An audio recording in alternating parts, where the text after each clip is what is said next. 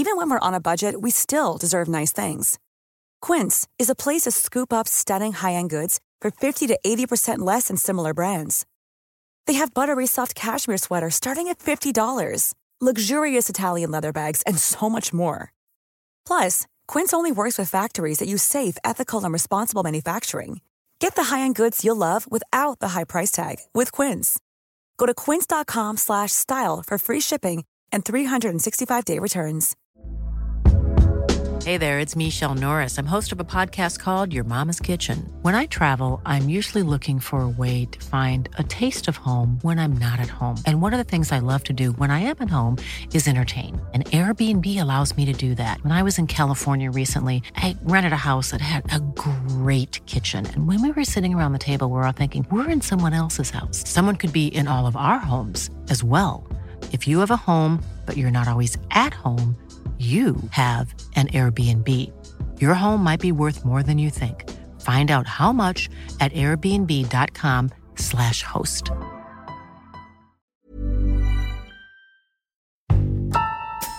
There's been a story which for weeks now has been unfolding in the Sunday Times about a former Prime Minister working for a private financial outfit. It's taken us to Whitehall and to Westminster. And the latest instalment surrounds leaked emails sent last spring by David Cameron to senior civil servants lobbying on behalf of Greensill Capital. We would like to introduce you to Bill Crothers, a fellow board member and member of the exec team. Bill worked in the Cabinet Office during the coalition years, leading the government's procurement and commercial agenda. Why don't you have a chat with him? The emails provide detail of how Cameron used his contacts and influence to open the door for Greensill to slip through and partner with public bodies, in this case the NHS.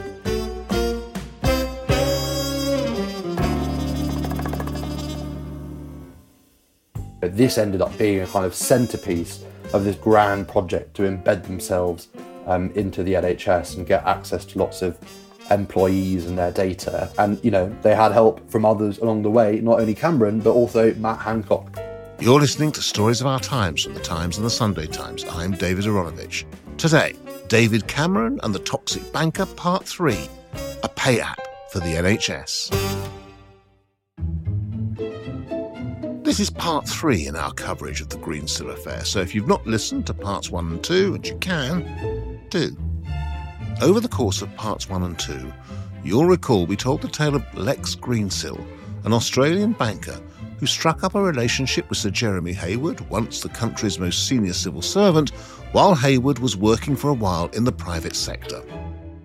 When Hayward returned to public service, he gained entry for Greensill into Downing Street, there to sell the concept of something called supply chain finance, which the government of the then Prime Minister David Cameron adopted to help speed up payment to pharmacists. A few years later, Cameron left Downing Street after losing the Brexit referendum and wound up working for Greensill. Our guide throughout all of this has been Gabriel Pogrund, the Sunday Times Whitehall correspondent. A Whitehall correspondent that has had a lot of whitehalling in the last few weeks. There's been a lot of whitehalling in the last few weeks. I will say this story is not bound by Whitehall. We do have marshmallows over the campfire in Saudi Arabia and a banker from Bundaberg in Queensland. But the locus of the story is in Whitehall, and it's about the life and times of a man called Lex Greensill and his relationship with David Cameron.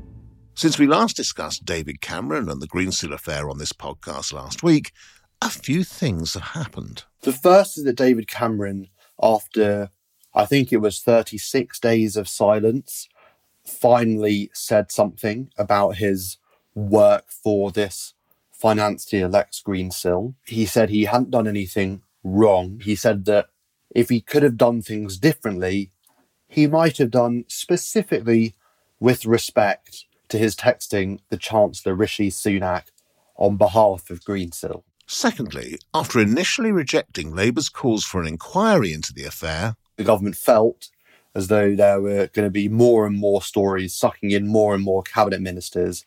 And so it was then that Boris Johnson announced an independent, or what he characterised as an independent inquiry into Lex Greensill and his relationship with government since 2011 to be led by a former solicitor at Slaughter and May, a man called Nigel Boardman. With Johnson saying of the Boardman inquiry, I've given him, pretty much carte blanche to ask anybody whatever he needs to find out. And just to round it up, since then, a number of select committees have launched inquiries of their own on matters ranging from the specifics of Cameron's lobbying and Greensill acquiring government help as he sought to insert himself into a COVID emergency scheme, all the way to kind of broader questions about this man's presence in and around government over the last decades. Cameron's statement came after a month's silence on the affair, but recent events have reminded watchers of something Cameron was very animated about in 2010. It's the next big scandal waiting to happen. It's an issue that, frankly, crosses party lines and has tainted our politics for too long. It's an issue that exposes the far too cosy relationship between politics, government, business and money. I'm talking about lobbying. Cameron himself has still not spoken. And critically, one thing that we've not done, us at the Sunday Times, but also us as the media, the Fourth Estate more generally, is we've not actually been able to question Cameron, face to face in the form of an interview in print or in broadcast. So Cameron has so far only answered this question on his own terms. He said that he is looking forward to answering the questions of select committees in due course, and his spokesperson has said that he'll engage with that. And I'd also add that the inquiry at the centre of this, the Boardman inquiry, does not, as per an interview given by George Eustice over the weekend, have any special powers. I don't know that it can summon him or compel him to provide evidence. So there are lots of known unknowns, but Cameron has spoken a little more. He's given us a little more information, and he's promised that he'll give us a lot more information in time. We should just say that George Eustice is a cabinet minister who was extremely close to David Cameron in the past. And have we heard from Lex Greensill? And I suspect I know what your answer is going to be. All the key figures in this tale have their own reasons for not engaging, and they might be credible. Greensill's spokesperson says that he can't say anything because Grant Thornton, the auditors, are winding up his company and trying to unravel all of these complex financial instruments that he sold to investors, and his speaking will not help and could in fact harm that process. So they say even if you wanted to, he couldn't comment publicly. So this weekend we had the rather unorthodox formulation of not a spokesperson for Lex Greensill, but rather a spokesperson for the Greensill family, responding to some of our latest allegations. Oh, a spokesperson for the Greensill family? Yes. So okay. I mean, I don't want to embarrass you here, but what does that actually mean? This just means it's not emanating from Greensill Capital as a corporate entity. It's his way of engaging with us without having to imperil the commercial prospects of his bust business. Let's get into now the business of the story which you carried last week, which took the Cameron story that bit significantly further, which is the story really about the very specific lobbying that David Cameron carried out over the course of the last year. So, what have we discovered? Cameron was employed by Lex Greensill in 2018, and a lot of the stories so far has focused on the work that the former Prime Minister did on Greensill's behalf so that it would be included in various Treasury or Bank of England COVID emergency schemes. What we've established now is that Cameron also lobbied for Greensill so that one of his schemes could be rolled out throughout the nation's most beloved institution, the NHS. So for a couple of years, Greensill had been working on a concept which he later called Earned, albeit in classic startup fashion. We lose the E at the end. So it's just EARN followed by D. And the principle of Earned was that it would provide early payments on people's salaries before their eventual payday. So, rather than having to wait a month to get your pay packet, if you signed up to Earned, the principle was that you would be able to literally get paid every single day if you wanted. And, if it worked, you get paid every week. Greensill, as we've explored over the past two podcasts, had a real penchant for using the private sector to promote his wares. He liked the patina of officialdom and establishment credibility. He used things which he'd rolled out in the private sector to market riskier projects and programs elsewhere. Greensill was looking to roll out his earned pay scheme to one of the world's biggest workforces, the NHS, with its 1.3 million employees. There was a difference here, and it's important for legal and also factual reasons to enumerate, which was, as opposed to the normal earned model in which, for instance, in the private sector, Greensill would take a cut or take a fee from a private company in order to pay its workers more quickly. In this instance, Greensill's proposal was that he would do it for free. Now, there are various reasons why he might have done this, and it depends probably on how cynical and or credulous you are. Some people say the reason he did it for free was that in that no money was changing hands per se, he wouldn't need to get contracts or go through the normal tender processes. So, in offering what he dubbed to be a free service, he didn't have to go through the kind of normal complications of entering into agreements with trusts and the NHS and such like. But it was also a very effective form of branding. I mean, though Greensill had been lobbying for this and strategizing this for a while, about a month into lockdown, he did this interview on Sky News with Ian King. What we've seen, though, of course, is with the arrival of COVID-19, there is a need to help those frontline staff, the nurses, the janitors, porters, doctors in our National Health Service who are protecting our country. It was, I think, 4 weeks into national lockdown. Boris Johnson was still convalescing at Chequers. And the previous day, Pret, the coffee chain, had said that it would give out free hot drinks to all NHS workers. And Greensill, he actually did this interview in College Green, so backing onto the Palace of Westminster, where parliamentarians tend to be interviewed. He looked like a parliamentarian. He sounded like one. He was wearing his suit. He said, "What I'm delighted to be able to announce today is that we're working with more than half a dozen national health trusts across our country to ensure that frontline staff are able to get paid every day, and they're able to get paid every day completely for free, both free for employees and for the National Health Service." In a way, Ian, it's our free cup of tea. We are offering our little bit to the NHS, and we're going to help them in the way that Pret is too. I don't want to ruin the ending, but I'll briefly say that incredibly small numbers of people ended up signing up to this, which sort of affirms in the eyes of many of our sources the reality, which was that the scheme was mainly there to gold plate his CV, as he took the idea to organisations and employers which would pay. But there is a fascinating story in how Greensill managed, using Cameron's help, to sign up partnerships that did, despite low uptake, give him access to almost 500,000 NHS employees. We had left this originally with, after we'd got through the business of David Cameron texting Rishi Sunak to get assistance for Greensill much more recently, we came at this originally through what it was that Greensill had managed to sell when he was actually in Whitehall, which was the pharmacy's payment scheme, which later ended up being administered by his company once he'd left. Now you have this much bigger thought, but this much bigger thought, as you're describing it, is essentially a loss leader.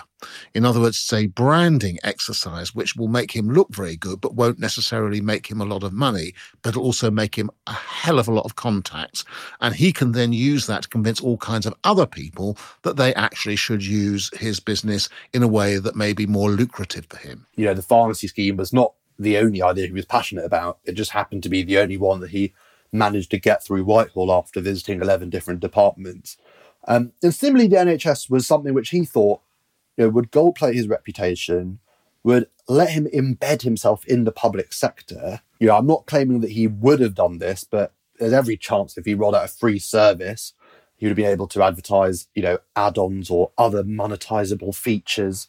It was a kind of blueprint for a wider process of, Greensill bringing supply chain finance to the masses. And the NHS, we often like to think that it's kind of completely walled off from privatisation, that its workers and patients are protected from that sort of thing. But if you know what you're doing, there are much easier ways in than competing for months or years to provide a contract in full view and, full transparency. For instance, this becomes important in the case of Greensill. There are lots of sort of semi-private bodies that are affiliated to or part owned by the NHS or Department of Health that, by virtue of not being government bodies, just don't have to engage in the same processes as everybody else. And now, if you employ people who've been at the highest levels of government, as Greensill did, you know exactly how to exploit these different bureaucracies. This is the point at which we're going to introduce another character in the Cameron-Greensill orbit. Bill Crothers, the former Chief Commercial Officer for the government. Crothers was working in this role until 2015, before becoming a director of Greensill's company in 2016. He had, though, spent time as an advisor for Greensill before even he left his government role, something which has raised more than eyebrows. Bill Crothers was the head of procurement for the British state, responsible for a budget of billions and billions a year. Crothers' old job was getting private sector companies to do work for government, went from gamekeeper to poacher, and was sort of the tip of the spear as Greensill pitched his idea to the NHS. And I gather that it was Crothers who persuaded Greensill to form a partnership with this organisation called NHS SBS, NHS Shared Business Services. It sounds like it's part of the NHS. It's actually not. It's half owned by Matt Hancock's department, half owned by a French IT company. And because it's private, you don't need to go through the normal procurement procedures with them. And this ended up being a kind of centrepiece of this grand project to embed themselves into the NHS and get access to lots of employees and their data. And, they had help from others along the way, not only Cameron, but also Matt Hancock, the health secretary who they secretly met. It attests to the guile and the Rolodex of Lex Greensill that this ever got off the ground. But two of the most important elements of his approach are two people. Bill Crothers, who has worked simultaneously for Greensill and in the Cabinet Office before then going on to work for Greensill and never having to declare it to the Business Appointments Committee because of a kind of sleight of hand, and the former Prime Minister David Cameron. So they're both out there drumming up the business for and lobbying on behalf of Greensill. Was Crothers still working for Greensill last year when this approach for Earned reached its height? He was. I mean, his own indiscretion is part of why I landed this story, because he just told so many people, it seems, that they dealt with Matt Hancock, and it transpires that despite his reputation for name-dropping and for occasionally overstating things, that was actually accurate. He was at the heart of it all. In fact, in this email that I've been leaked from Cameron himself to a senior Department of Health official, he mentioned Crothers and effectively says, I'm not really the details guy on this. What you should really do is speak to Bill. He says to Matthew Gould, the head of NHSX, which is the Health Services digital arm, that he would like to introduce you to Bill Crothers, a fellow board member and member of the exec team. Bill worked in the Cabinet Office during the coalition years, leading the government's procurement and commercial agenda. He also tells me you each received your CBs at the same investiture! That CBs, I think, being shorthand for CBEs, basically saying, you might have met this guy at Buckingham Palace once, he really knows what he's talking about, why don't you have a chat with him? This is really important, it seems to me, because essentially what Cameron is saying is, look, this is so good and so kosher, it's even got a guy who used to work in the Cabinet Office doing it, and he got his CBE just like you did, Matthew. So he's a really great guy, and we're really gold-plated. That's essentially what that says. It is. I mean, it's the classic hallmark of lobbying. It's basically saying you kind of know this guy, or you may as well know this guy, and trust me, he's a really good chap. Therefore, could you accord him some time and potentially some help, which others might not be afforded themselves? It is really important. I mean, there's a lot of detail in this email, which is the sort of chumminess that is really kind of vivid and which a lot of people picked up on. I mean, not only, by the way, the CBE reference, but Cameron ends it with, once this pandemic is all over, it would be great to get lunch. Stay in touch. A former Prime Minister saying, let's get lunch, after saying, please can you talk to my colleague, and also please can you help us get data. There's a power dynamic over there, and I think anybody who studied this stuff knows exactly what's taking place. Yeah. Now, I have to say that I know Matthew Gould personally, and he seems to reply, I'll think about it very seriously, I'll put the team onto it, and so on. What happens after that? Does anything happen as a result of that, or is that the end of that exchange? I mean, I don't think that Gould does anything, as you say, that is wildly surprising. I mean, he does say that we know Greensill and have been supporters of their offer for the NHS, which I will say doesn't seem to be consistent with what the government's saying now. And he says he'd love lunch post-COVID. That would be excellent quote. I've not seen every single email, so I don't know exactly what the chain of events was, but their request was directly passed on to an organisation which it eventually ended up entering into some kind of commercial agreement with. So You might say that they were given introductions and, passed on to people who ordinarily probably respond to requests from people who are forced to come via the front door. Coming up, did Earned help Greensill earn? Get to the heart of the stories that matter every day with The Times and The Sunday Times. Subscribe today and enjoy 1 month free. Visit thetimes.co.uk/stories of our times.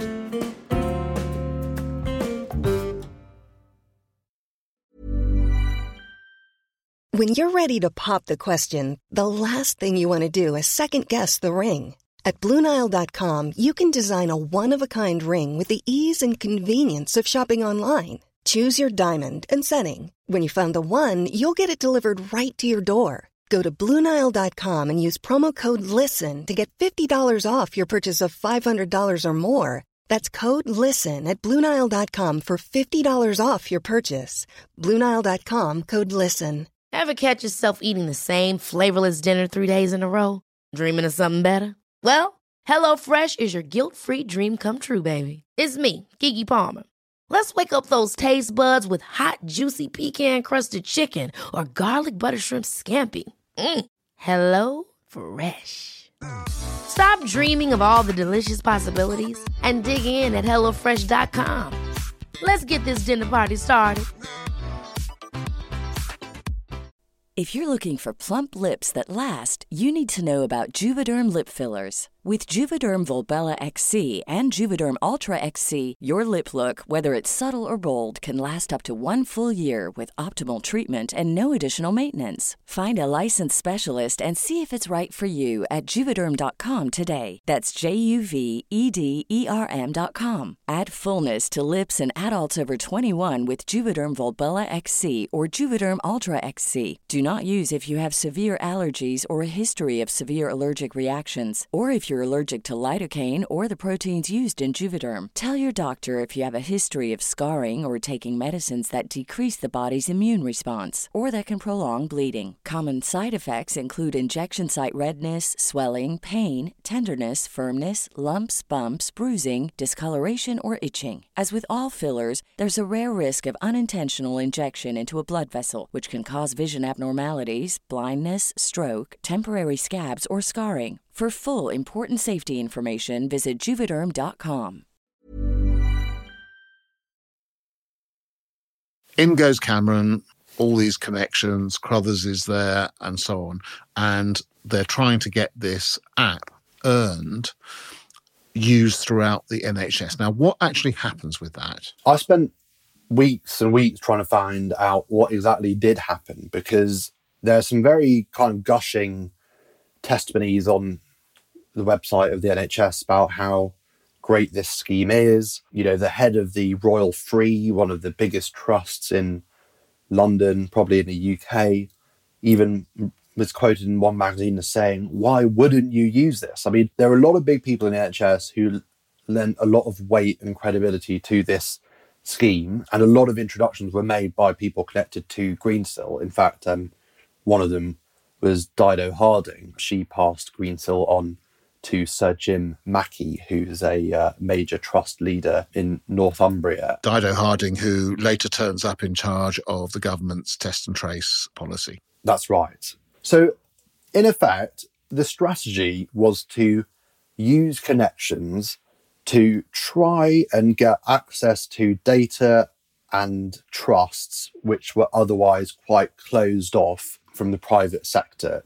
Rather than going centrally via the NHS, they partnered with individual trusts who, might have been slightly more vulnerable to pressure and lobbying, but also in whose gift it was to sign up to these schemes. And it's almost easier to get the Royal Free to sign up its 10,000 employees or make it available to its 10,000 employees than try and get the NHS to do it in one foul sweep. And so eventually, Greensill signed partnerships that made its Earned app available to around 500,000 people.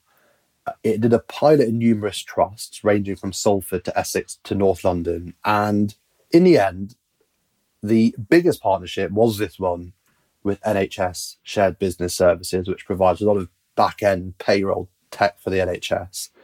And they admitted to me last week that, again, despite all these endorsements, I think even NHS SBS, which has the NHS in its logo and looks very official, I think even they put up this tweet of the cartoon monkey, I think eating peanuts, saying, if you don't sign up to Earned, you're nuts, or something like this. But Really? They have now admitted that despite providing access through their own organisation to around 450,000 people, I think 425 signed up through them, and only a few thousand max were ever signed up at all. Nevertheless, Greensill Capital, in kind of paid for advertorials, claimed that they were helping tens of thousands of people through this scheme.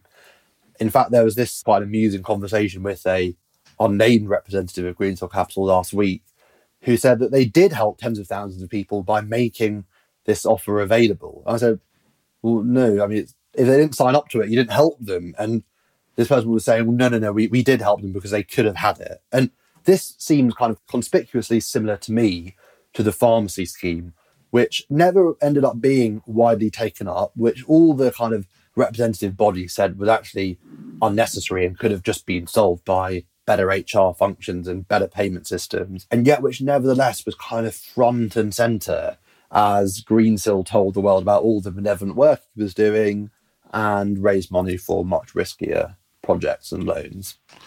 It gets to be a familiar pattern, this, doesn't it, really? Which is that firstly, and obviously, he's got these people working for him who seem to be representatives of the most upright parts of the establishment, saying this is a wonderful thing, etc. You should all do this. Hey, have you seen this? And so on.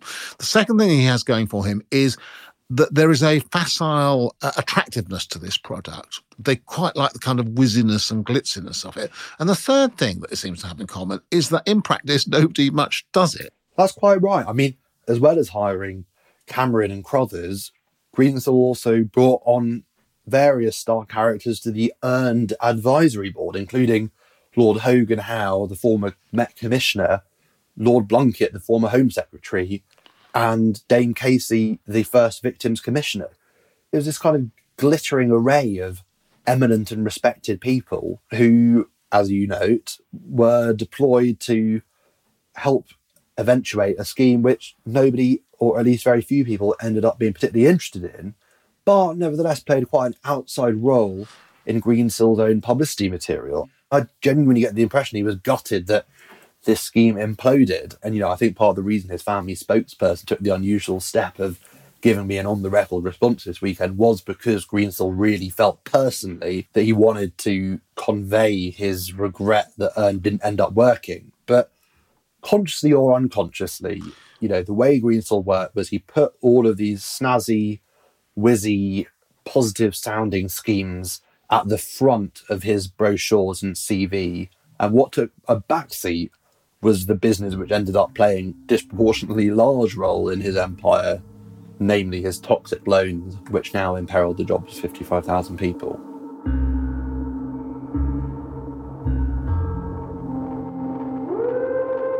After failing to be widely taken up, Earned went into administration last month, owing millions of pounds, including sums to various NHS commercial partners and NHS bodies. In order to get Earned off the ground, it paid various NHS bodies or NHS-affiliated organisations money for the services, including kind of data, software and infrastructure that would allow it to access central staff records, all the way to branding and getting the earned name at conference stalls and in brochures. It never ended up paying large amounts of that money.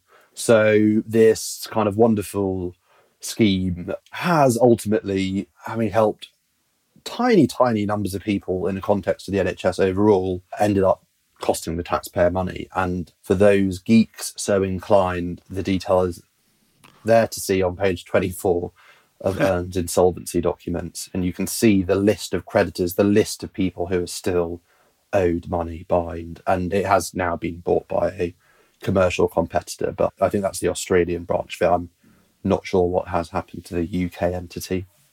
So in a way, this is almost, and I use my words quite carefully, a reputational Ponzi scheme.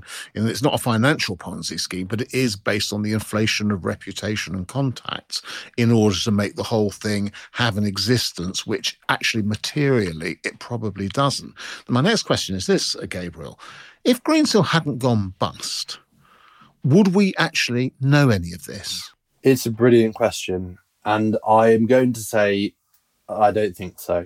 I think that this is kind of shined a light on, it's almost like less than 1% of the reality of lobbying in our country and the reality of how Whitehall and how Westminster and how politics works.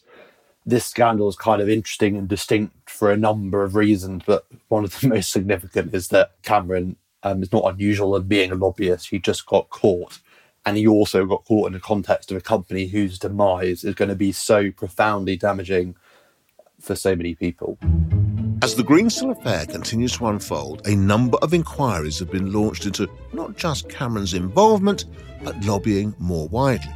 So, look forward to the Boardman inquiry, to the Cabinet Office review of the Lobbying Act, to the Simon Case review of civil service second jobs, to a Treasury Select Committee inquiry, a Public Accounts Committee inquiry, a Public Administration and Constitutional Affairs Committee inquiry, an inquiry by the Committee on Standards in Public Life, and an inquiry by the National Audit Office. Now, I'm going to test you. Maybe not.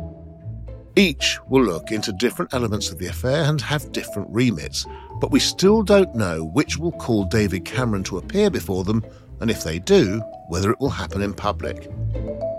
For Gabriel, this isn't quite a hark back to the days of what Labour call Tory sleaze.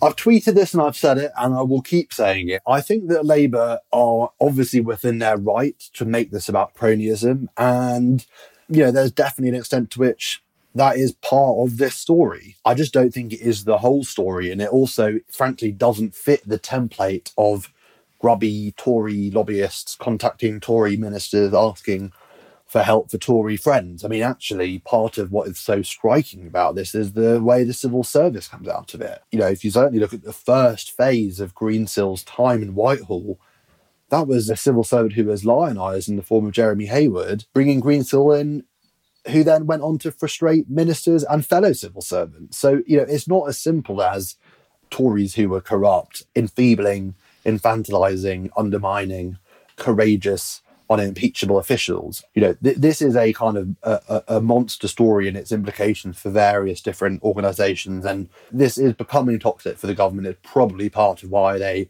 activated half these inquiries. A month ago, it was just about a former PM who Boris has successfully repudiated and distanced himself from in the form of his premiership so far. But when you get Hancock and Sunak involved, it starts to become a lot more perilous. And that says nothing of the thousands of jobs at risk in the steel industry, thanks to Sunak as well.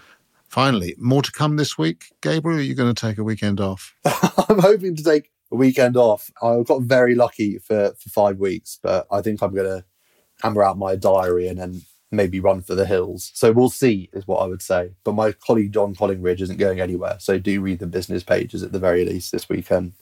And also, David Cameron, if you want to talk to anyone and get it all off your chest, Gabriel will pick up the phone to you. I will. It's true, Dave. I'm here. I'm here when you need me. You've been listening to Stories of Our Times, a podcast brought to you thanks to subscribers of The Times and The Sunday Times, with me, David Aronovich, and my guest, Whitehall correspondent for The Sunday Times, Gabriel Pogrund. You can read all of Gabriel's reporting on this story at thetimes.co.uk or in print on Sundays. The producer was Edward Drummond, the executive producer is Poppy Damon, and sound design was by Gareth Isles. If you have a story you think we should be covering, possibly an idea for a future episode, or just thoughts on what you've heard, send us an email to storiesofourtimes@thetimes.co.uk. Planning for your next trip? Elevate your travel style with Quince. Quince has all the jet-setting essentials you'll want for your next getaway, like European linen, premium luggage options, buttery soft Italian leather bags, and so much more. And is all priced at 50 to 80% less than similar brands. Plus, Quince only works with factories that use safe and ethical manufacturing practices. Pack your bags with high-quality essentials you'll be wearing for vacations to come with Quince. Go to quince.com/pack for free shipping and 365-day returns. Hold up. What was that? Boring. No flavor. That was as bad as those leftovers you ate all week. Keke Palmer here, and it's time to say hello to something fresh and guilt-free. HelloFresh. Jazz up dinner with pecan-crusted chicken or garlic butter shrimp scampi. Now that's music to my mouth. HelloFresh. Let's get this dinner party started. Discover all the delicious possibilities at HelloFresh.com.